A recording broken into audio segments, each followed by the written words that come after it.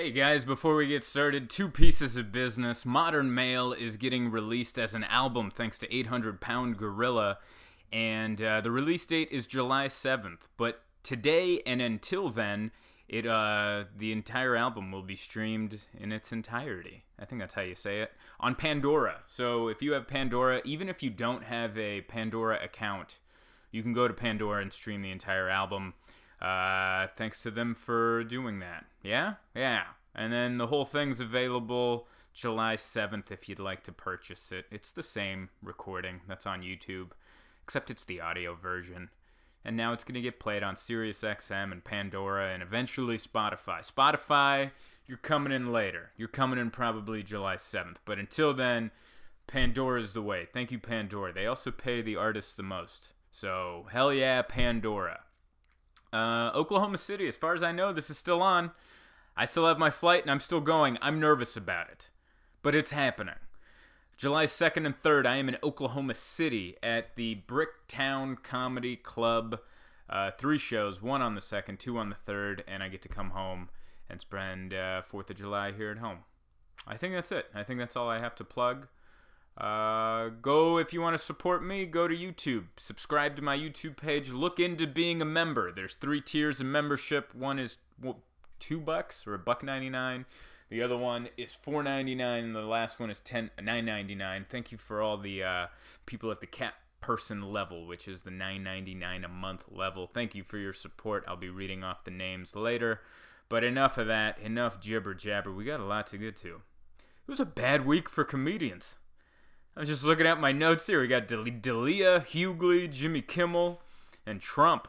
It was a rough day for comedians. A rough week for comedians. Statues.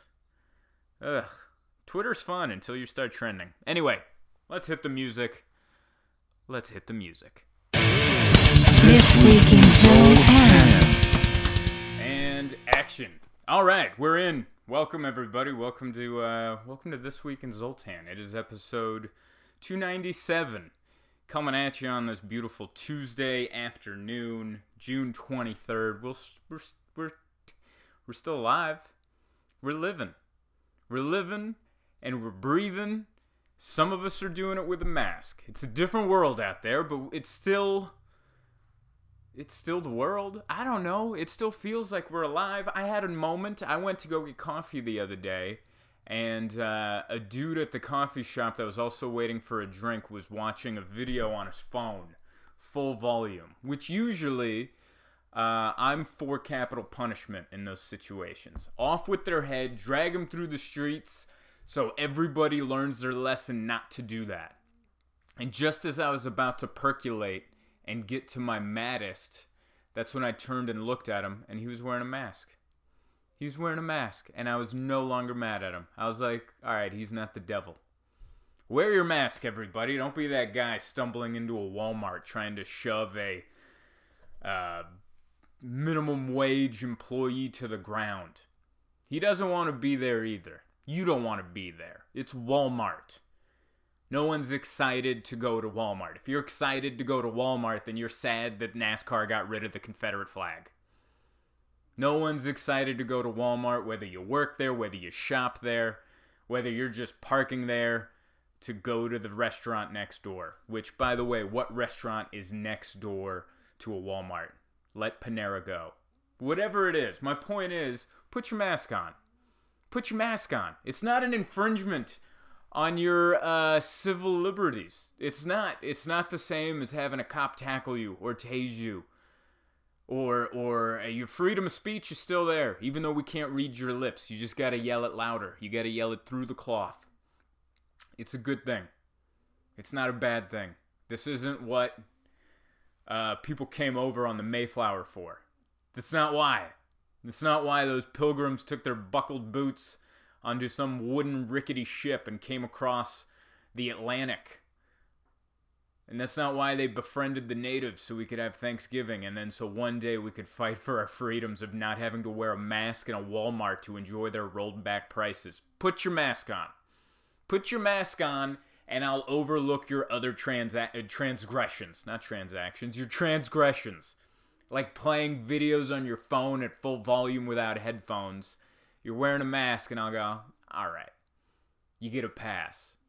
If you weren't wearing the mask, ooh, you'd get a dirty look. But I still wouldn't say anything because I don't like confrontation. Welcome to the show, everybody. We're doing it. We got a nice different angle for the people on YouTube. I'm trying something different, trying a little more head on, like I'm speaking into your eyes. Is that a little aggressive? I apologize. We had ourselves a week, didn't we? My week was good. This wasn't the best week for comedians around the country. I had a good week. All right, my shingles, I think, has gone away. By the way, not fully understood if that's what I had. I don't know if I had shingles, but according to my WebMD research and contrasting and comparing pictures on my phone with pictures on Google of what shingles look like, I think I had shingles. It feels better. It's going away. It's a little bit on the neck that's still there. I'm not going to show it to you because it's gross. I don't want this video pulled off of YouTube. But I'm feeling good. Did some stand-up over the weekend. Performed at American Comedy Company in downtown San Diego. They did the shows well. It was spaced out for whatever that means. You know, they're doing their best. I like an effort. There were some bars in town that had no effort. People just shoulder to shoulder, no mask, just yelling into each other's faces like there isn't the coronavirus going around. But they tried, you know? Everyone was spaced out. We wore a mask going through the hallway until we got to our table. Then we take the mask off. Or until I got to the green room. Then we take the mask off. Like we're playing a game of freeze tag with the virus. And we're oh no, I'm touching my table so you can't get me. I don't know what I don't know what we're thinking. I don't know what makes us think that it's only dangerous until we get to the table at the restaurant or the table at the comedy club where then we go, and we're safe. But we're doing it. We did it. I did 2 sets, one Friday, one Saturday. It went well. People laughed. It's still weird. I was talking to Dustin, my good comedian buddy, and he was like, have you noticed that the sets have gotten worse since our first one back? And I have noticed it. Because now people are going back out to do comedy, to watch comedy, and they're excited just to be out again. They're excited to be in public again. That's how the first couple sets felt like. They were just stoked to be there. But now they're used to things being back to normal. But now the dynamic in the comedy club is still weird. For a comedy club, I've said it before on this podcast, and here it is again. You need to be close, low ceilings, tight. The exact atmosphere that a very contagious virus would love. That makes for the best show. But now they're trying to do it other ways. Some shows are outside. Horrible for stand-up. The laughs go up. It's hard to build a rhythm. They're spacing people out, which is terrible. You're not jam-packed. Because sometimes when you're jam-packed shoulder to shoulder, some comedian will say a joke that isn't even that funny, but there's people to your left laughing, there's people to your right chuckling, and then you'll laugh because it's, you know, herd mentality. For the same reason riots sometimes break out during protests. Hey, that one guy smashed the window of that Bank of America. I'm going to go join him. It's kind of whatever the psychology is in that's the psychology of like needing audience members jam-packed in a comedy club shoulder to shoulder. Ha ha ha, I didn't think that was that funny, but everyone's laughing and this is contagious. As contagious as the coronavirus. So I feel like the shows we've done since the initial run of shows back, I've noticed that audiences are missing that little piece. That little piece of excitement is gone because they're kind of getting used to things opening back up. And we need that dynamic back where people are jam-packed. So, and that's just what comedy is going to be for a while. It's just what it's going to be. But I did do my first ever virtual stand-up show.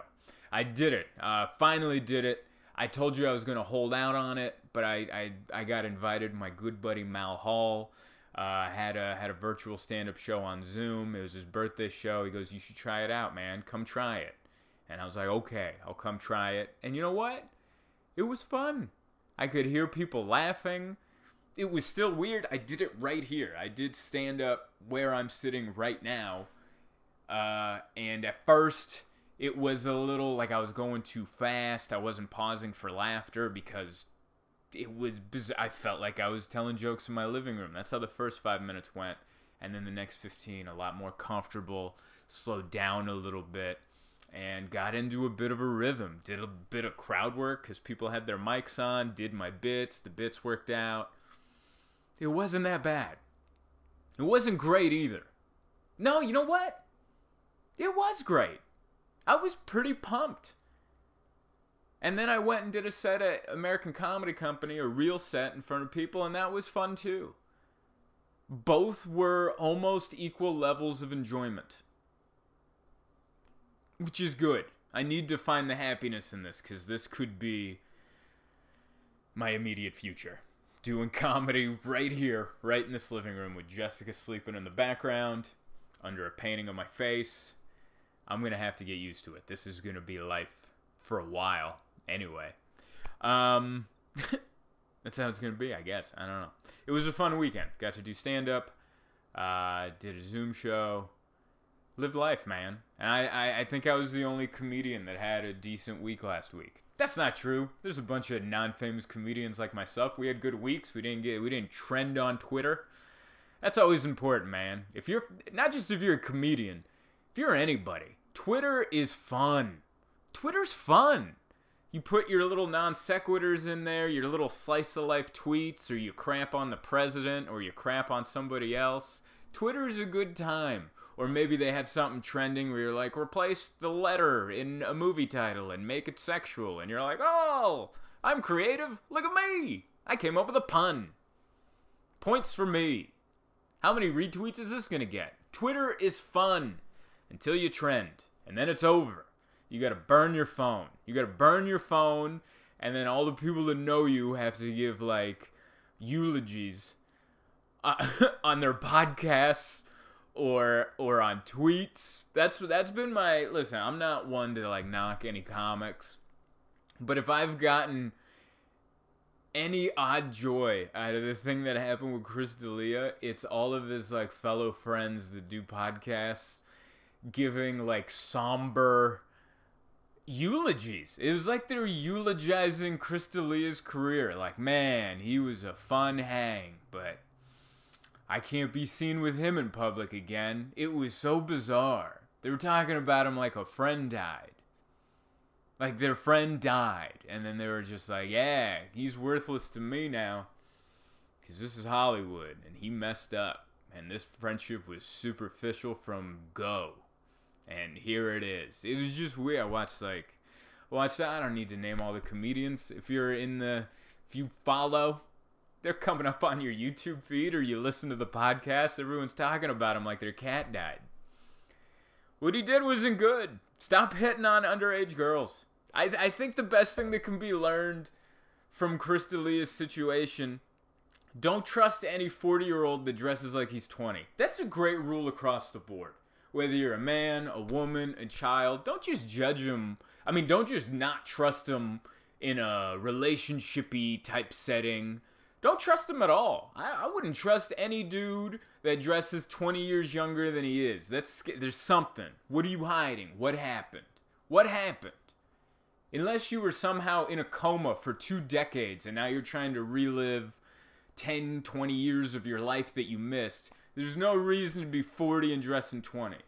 Unless you're a musician. I get it. But even then, do it your own way. Don't dress like you're a 20-year-old skateboarder when you're 40 and you tell jokes on a stage. It's weird. It just makes people suspicious. Like, it made me suspicious. Anytime I see that, I'm like, why? Anytime it's just a 40-year-old on stage with Jordans and those weird jeans where they're tight on the shins, but then they have that baggy crotch part, and then you got the giant t-shirt. Like, you got the triple XL length t-shirt down to your knees with the Jordans and the jeans, but you were born in 80? You know? And I'm 33, man. I'm 33. It's over for me. I got about 2 more years left.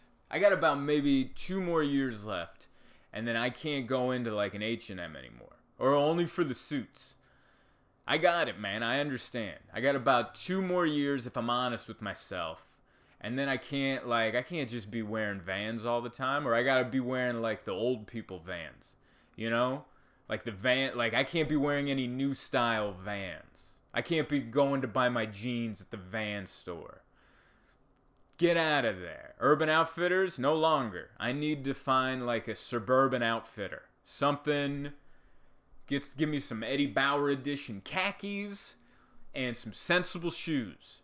The old man New Balances. That's what I need. That's where it has to be. I can't just be walking around 37, 38 years old in some high tops with my skinny jeans tucked in or whatever's in style 5 years from now. I can't be doing that. And feel free to use this against me if I am doing that. Keep an eye on me. Slide in my DMs, make sure I'm not talking to anyone under the age of 18. Creepy, man. Creepy.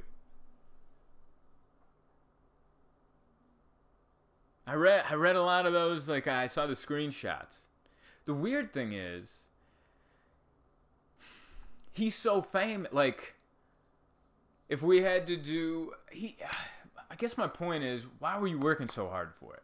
He really wanted those underage girls. If those screenshots were real, which they seem to be real, based on the text messages, DMs, and emails, like the ones that really creeped me out were the ones where the girl didn't respond, and he still, like, did the 5 responses, you know, like 1 hour, 2 hours, 3 hours, a month later. That was the one that got me.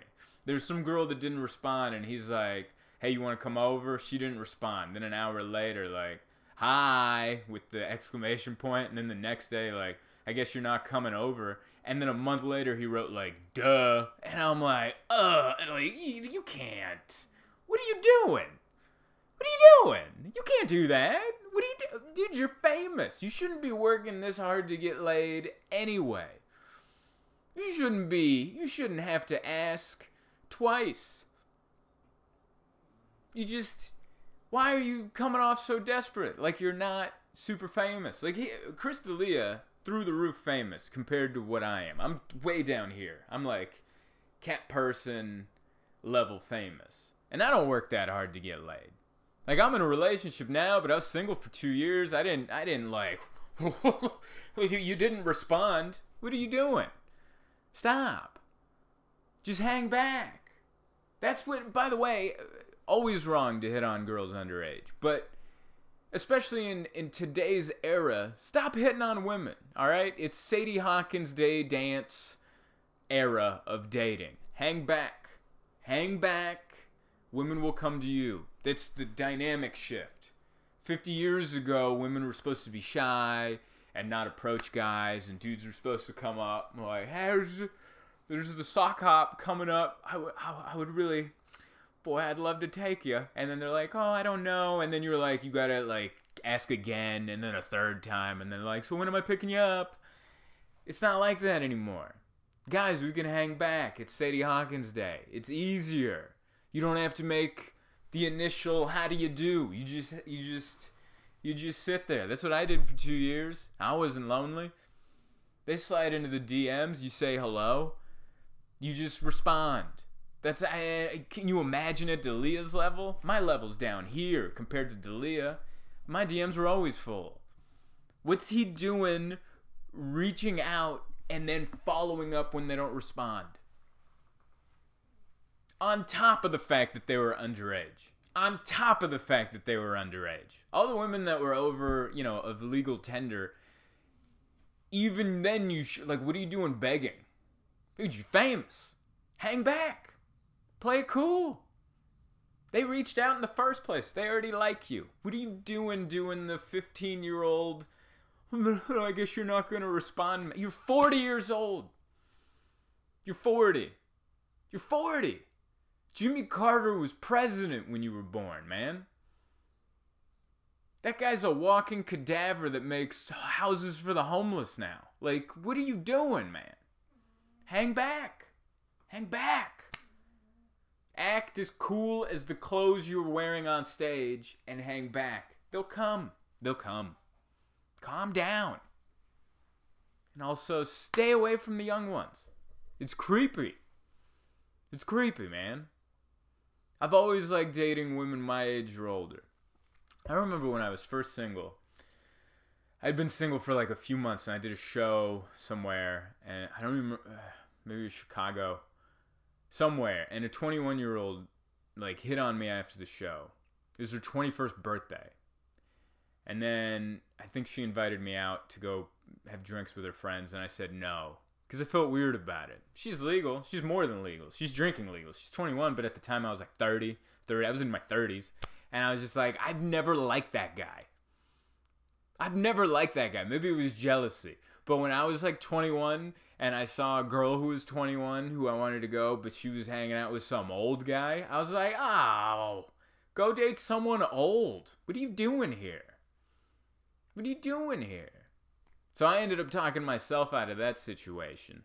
And then I talked with my friends, and they're like, it's legal. It's totally fine. I'm like, it still feels weird. That was the first time I talked myself out of that situation. And then after that, there was like there's like 22 and 23-year-old. And it still felt, I don't mesh with the young.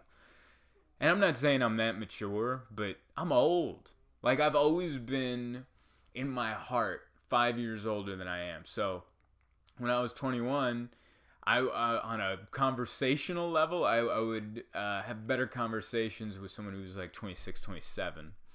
And then now I'm in my 30s. I'm dating someone who's 28. And it's just a better what do you say? Your lives are so different. Who carries a conversation well with 18-year-olds? And I understand sometimes people are more mature. Like, sometimes there's 18 or 19 or 21-year-olds or 22-year-olds that speak like they have the knowledge of a 30-year-old. I get that. But he was talking to multiple young and underage women. What do you have in common with them? How are those conversations going? And why? Why were those conversations going? Creepy, man. Creepy. Now, I also don't like this situation because that's a YouTube comment I get all the time as I get compared to Chris D'Elia. Because we both have long hair and beards. And now he has to go off and be into the youngers. It's just a bad week for comedians. Chris D'Elia and then D.L. Hughley collapsed on stage in Nashville. I don't know if you saw a video of that. Poor D.L. Hughley was performing out at Zanies in Nashville, and it looked like he had a stroke. And he apparently tested positive for COVID. I don't know if COVID gave him the stroke. I was in the green room at American Comedy Company, and there's a comedian, Jay Light, and his father is like a surgeon of some sort. And he's worked on COVID patients. Because we were talking about this. I'm like, well, it says that he has COVID on Twitter, but I don't think that's what gave him the stroke. And he goes, well, actually, it could have, because my father has operated on COVID patients and their blood is very thick and slushy. And a stroke can happen when, I'm going to butcher what he said, but he said along the lines of, like, if your blood is thicker and your blood pressure isn't moving well, that could lead to a stroke. And his father had operated on people with COVID and they had slushy blood, so the two could be related. But the point is, he collapsed on stage, went to the hospital, tested positive for COVID. It looked like he had a stroke. He was talking on stage, leaning on the chair, and then he said something mumbled. He said something that made no sense. He said something like, green beans and sassafras. I don't know what he said. Sassafras. It sounded like sassafras. I just bit my mouth. I almost gave myself a stroke right there. He said something, and then he started to collapse, and then there was a hero in that audience. There's a dude in the first row, I think it was an audience member, and I think he noticed that he was having a stroke, and he was already out of his chair when he was just mumbling, and then as he was falling back, he went back and caught him, like a hero, just ran up there. And as soon as I saw that, I was like, some people just have the hero gene in them. Because I would have seen that, and I'm like, oh, he's mumbling. He might be having a stroke, but I wouldn't leave my chair because I don't know if it's like part of the show. And then in my head, I'd be embarrassed if he wasn't having a stroke and he was just setting up a bit. And then I ran on stage to go catch him. He's like, what are you doing? And then now I'm just like the point of being made fun of for the next 40 minutes because my dumbass went up to go save a comedy legend even though nothing was wrong. That guy was a hero. I don't know who that guy was. But also on top of that, it shows you how comedy clubs aren't prepared for any, like, performer to get hurt. Did you see what they did? He collapsed, and they just drug him off into the green room. That's all they did. They just drug his dead body off into the green room. There's nothing back there, by the way. Even the best green room. It's not like there's a first aid kit back there. There's nothing in there but an old cheese platter. Cheese platter, some grapes, maybe some cold mozzarella sticks. That's all that's back there. And they just dragged him off into there's an ambulance waiting, and there's the comedy club doctors back there with the stethoscope and the zappers, the bzz, clear. They don't have any of that back there. It's just a dusty mini fridge with some bottles of water in there. I was watching that video, and of course I make it about myself because I do stand up, and I'm like, dude, if that happens to me, like the two ways that I could die based on how much I travel, and hopefully I get to live a long life, but I want to do comedy until they throw dirt in my face. And the two ways, I'm either going to die at a Hampton Inn, or I'm going to die on stage and they're going to drag me, and I'm going to, the last breath of me will be on the dirty carpet of a comedy club green room. Going out like my heroes. I just hope someone's there. I hope if I ever go down, there is some hero in the first row that notices something's wrong with me and bolts up to come get me. So at least I don't bang my head in case I do survive. I don't need a concussion to go with this stroke and COVID. So yeah, D.L. Hughley went down. And then Jimmy Kimmel got busted. Jimmy Kimmel's situation was a little different because Jimmy Kimmel got in trouble, in case you don't know. He got in trouble for saying the N-word and doing blackface in a Snoop Dogg sketch, like a comedy sketch that he did in 96, and then another sketch he did in 2003. I don't know what the sketch was. If it was my guess, maybe Karl Malone. He used to do a Karl Malone impression where he put on, it was blackface, is what it was. And he would do a Karl Malone impression, so he's in trouble for that, which I get it. That's offensive in 2020. We live in modern times. We have people protesting out there. There's black people getting shot and killed by police officers, and that's been happening for years. But now, thanks to phones and cameras, we now get to the rest of the world actually is privy to this information. So by today's standards, what Jimmy Kimmel did in 2003 and 1996, not all right. But is it fair to judge art or comedy or entertainment by today's lenses? Is that fair? I don't think it is. I think you have to judge it by what was acceptable in 1996 and 2003. Now, was blackface accepted and acceptable in 1996 and 2003? I don't know. From what I remember, I guess it was because Robert Downey Jr. did blackface in Tropic Thunder, and that movie came out in 2008. Like a big production movie. And now people are looking back at it going, that was not okay. But apparently it was in 2008. So is it fair to do that? I don't think it is. I think because that means everything's, I mean, if you want to go back and be offended by everything that's ever been made, we got a lot of work to do. Pull out your laptops. We got a lot of blogs to write. I'm going to give you Sanford and Son, one of my favorite shows. I was a big, I don't know, this goes back to me talking about how old I've always been in my soul. In middle school, my favorite show was Sanford and Son because I found out about TV Land, and they played Sanford and Son episodes one after another. Loved it. Fred Sanford, stand-up, first of all, his name's Red Fox. Red Fox, stand-up comedy pioneer, legend, played Fred Sanford. That show's as racist as it could be. I think in the first episode, his Puerto Rican neighbor comes by and says, "Buenos dias, Senor Sanford," and then Fred Sanford goes, "Beans and disease to you too." That wouldn't be accepted today. That's not accepted. That wasn't accepted 10 years ago. 20 years, maybe 20 years ago, I guess you could say it. But times have radically changed as to what's acceptable and what's not. And if we start judging people that are alive today and making a living today based on sketches they did 20 years ago, I don't know if that's fair. I think we have to, this is just my opinion. Please don't make me trend on Twitter. just an innocent opinion by a doofus who has a painting of his face behind his own face. So I feel like watch the entertainment or watch the sketch from 1996 and understand that, yeah, in the scope of that era, this was accepted entertainment. And now we know that it's wrong. And then, I don't know, maybe appreciate how far we've come and yet how much more work we have to do. But for the people that are so big on destroying others that did something that was very public 25 years ago and then now want to hold them accountable for something that was very public 25 years ago, it's just that the people that are holding them accountable weren't alive or were too young to know that that existed. I don't think that's fair. And I think you might be setting a precedent that you might be guilty of 20 years from now.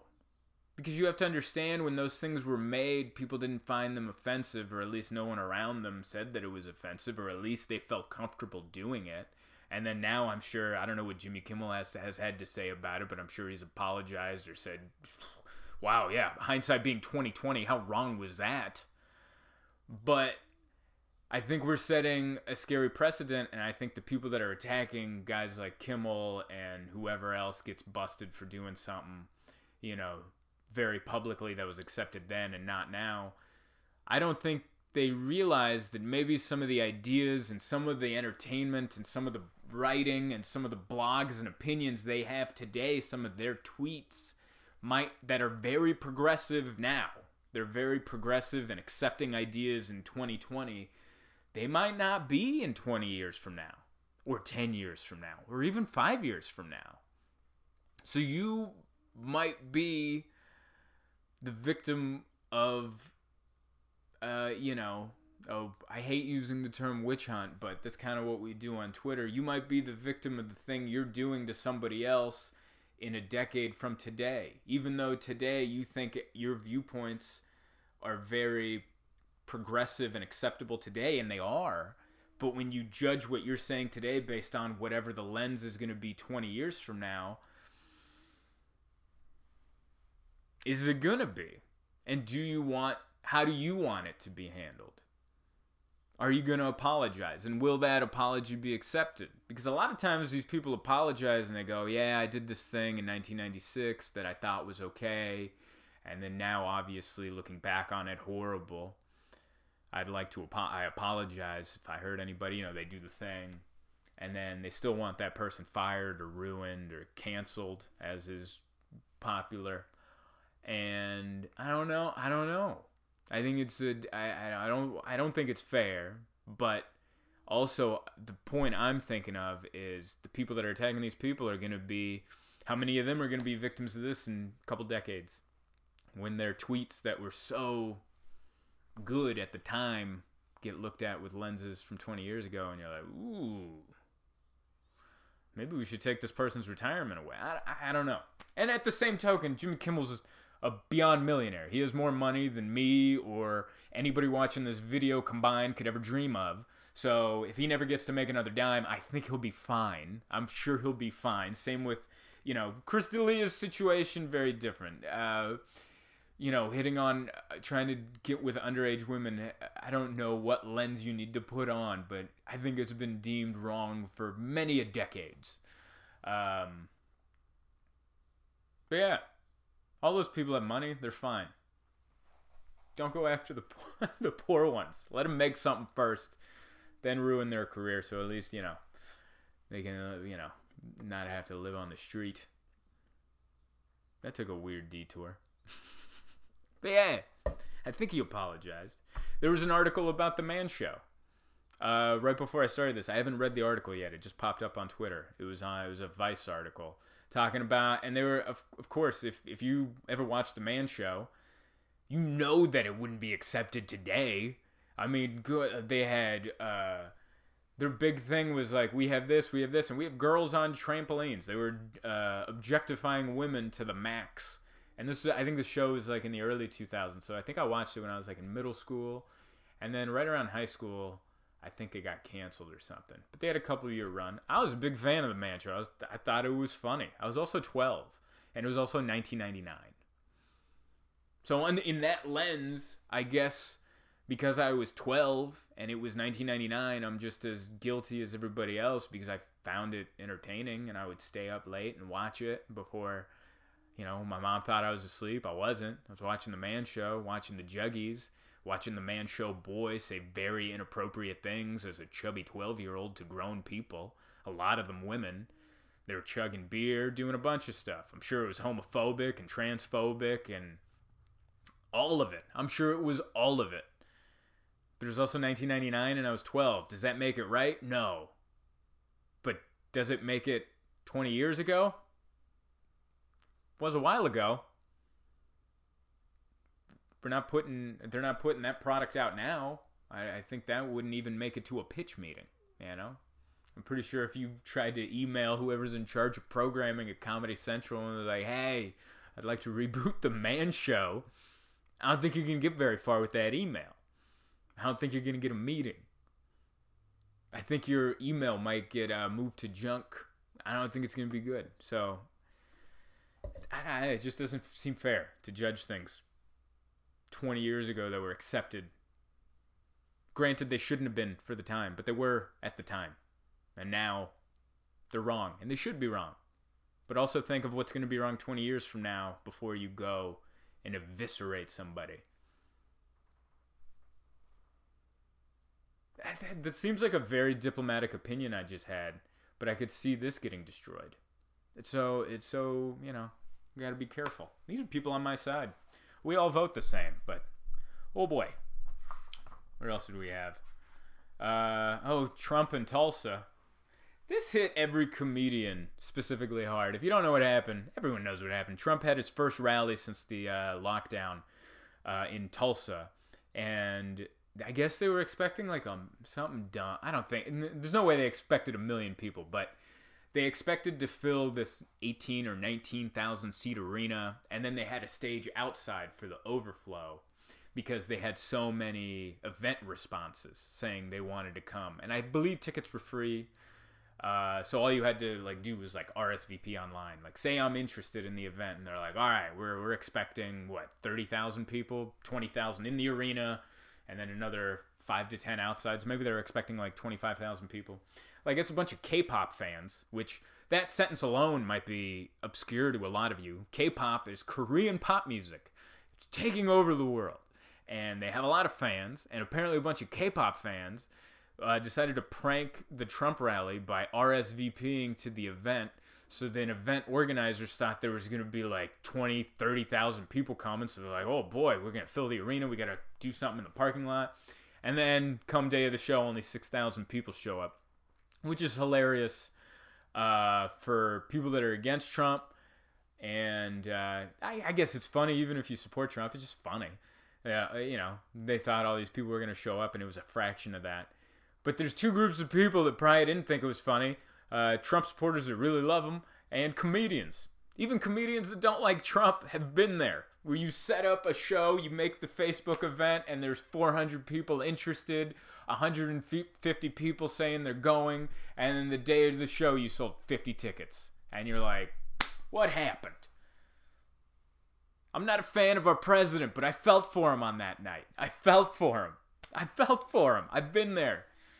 I've done shows in San Diego, album recordings, where I'm like, all right, this Sunday, album, and then we got tickets moving, and people seem interested. I'm like, all right, you want a packed crowd because you're recording your new album, and then Sunday comes around, or the Saturday comes around when you're supposed to record, and you look outside and it's raining, and you check your phone, and the forecast says it's going to rain all day.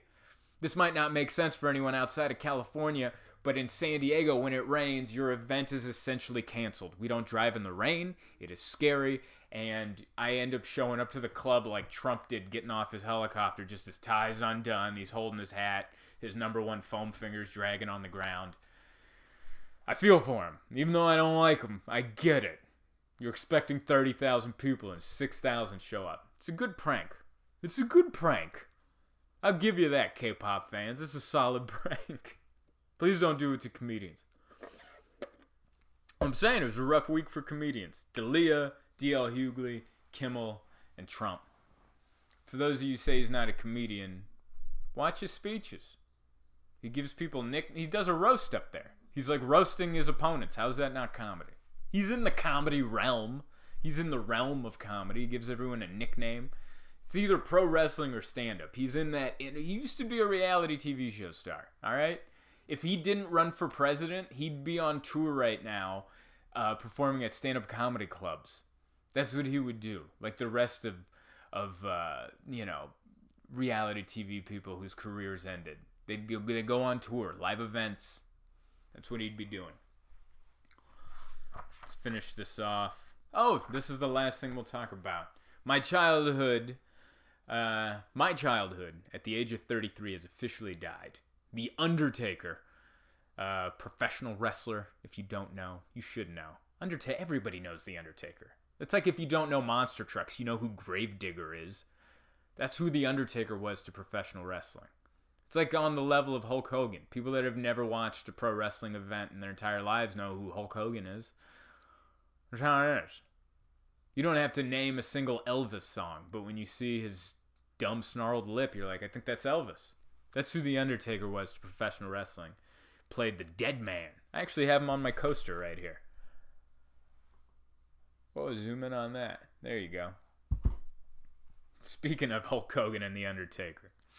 I almost talked about him like he passed away. I almost said he passed away. He didn't pass away. He retired from the wrestling ring. Maybe a few years too late, you know. Maybe he should have retired 10 years ago. Around the time The Man Show was still on the air. No. 20 years ago? No, 10 years ago. Around the time Robert Downey Jr. did Tropic Thunder. Should have been around the time he should have started reeling it in, or at least thinking about it. But The Undertaker had an amazing career. I remember watching him as a kid. He used to scare me. I used to think he was cool and give me nightmares at the same time. That's a special dynamic to pull off in a child. To have a kid go, wow, that's really cool. And then also to have nightmares of The Undertaker breaking into your house or like coming out of the grave. It's cool. I remember the first time I went to wrestling. The Undertaker was, who did he wrestle? Boy, I don't remember. But I remember The Undertaker coming down the aisle. I was 10 years old. We were sitting on the floor, probably a few rows back. And you see The Undertaker, he's like 7 feet tall. 6'10", 6'11", 7 feet. What's the difference? Point is, he's walking on the floor, same level as all the fans. And he's like, all the fans are here. And he's like, shoulders and head. That's how much taller he is. And he just like floated in. It looked like he floated in. Like he came straight from hell and just floated in on the clouds of doom and went into the ring. And he just, goosebumps, man. Goosebumps watching that guy just make an entrance.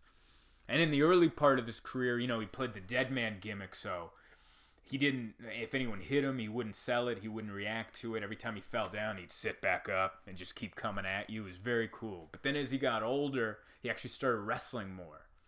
So in the beginning, maybe his matches, you know, technically weren't that great. I mean, it's not like we were watching Ric Flair and Ricky Steamboat, you know, trading arm drags for an hour. It wasn't like that, but it was more the aura, the spectacle, the event that is The Undertaker. And then later in his career, he had excellent matches with Steve Austin, Kurt Angle, Shawn Michaels, the two WrestleMania matches, 25 and 26 with HBK, and then the two after that with Triple H were really good. He had some great matches with the Edge and all throughout, like from 2000, I don't know, like 2001, 2002, all the way to 2012, I believe. Even his match with CM Punk, whatever year that happened. He had excellent wrestling matches. But 30 plus years in the business. They had a great documentary on him on the network, which I still need to watch. I know I'm a horrible wrestling fan for not already watching that. But he retired, and that officially, my childhood, dead. He retired on Father's Day, 2020. And I remember watching Undertaker wrestle. When did I get into wrestling? 92? I believe 92? Yeah. I remember one of my kids in my kindergarten class had the Undertaker action figure. And he scared me an action figure for him. I was like, what is that? And they're like, that's the Undertaker. You need to check him out on wrestling. And I did, and I was hooked. And so long, Mr. Undertaker. Thank you for all the memories and all the great matches. And what was the best Undertaker match I saw live? 2008, I went to... There's a pay-per-view event here in San Diego. I forgot the name of the pay-per-view event. I know that I went with Bob Hansen, fellow comedian friend of mine and part-time pro wrestler, who I wrestled. If you look up Zoltan versus Bob on YouTube, you might find yourself a wrestling match. We went to that. After training for our match, we went and watched the real guys do it. And The Undertaker wrestled Edge that night in like a tables, ladders, and chairs match. And I remember the match ended. He was, I think at the time, Undertaker was well into his 40s, if not late 30s. He was older. And he was on top of this big-ass ladder, and they tipped him over, and he fell off the top of the ladder out of the ring and through a bunch of tables. Amazing. Amazing. That was probably the best Undertaker match I saw, him and Edge. Yeah, thank you for the memories, Mr. Undertaker. And best of luck into whatever the hell it is you do after this. I don't think you have to do much. I think you've made enough money to enjoy yourself until they throw actual dirt in your face. So bravo to you, sir. I think that's going to be the show for this week. Thank you guys so much for listening, downloading, subscribing, doing all that you do to be a part of it. Thank you to all the Cat Person members. I want to see if I can pull up the Cat Person level people right here in the studio. Can I do that? Maybe not. Maybe I have to go over here.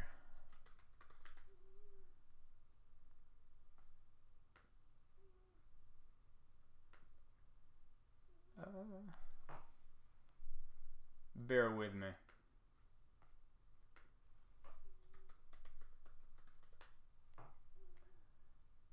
Bear with me or turn it off. It's all your it's your call. It's your call.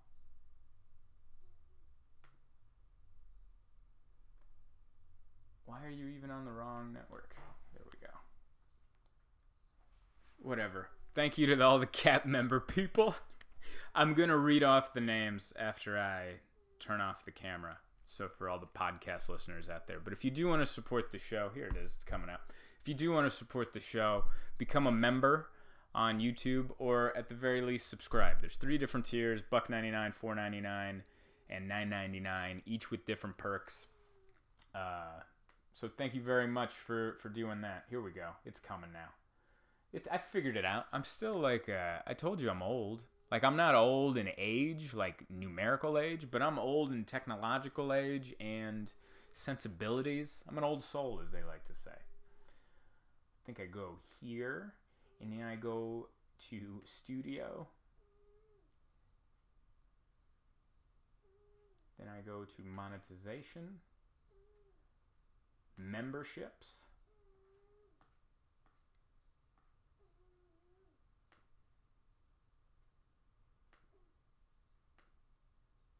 Cat Person level. Give us the names there, son. We got Joanna W., Renea Spalding, R.C. Woodshop, Craig Rappaport, Judy Dean, J.D. Kinsey. That's Jonathan Kinsey. Emma Catherine Maya, Marilyn RX, Diana Norton, Laura Rolfson, B1 Bailey. Her name's Annette. There's Susie. Susie's there.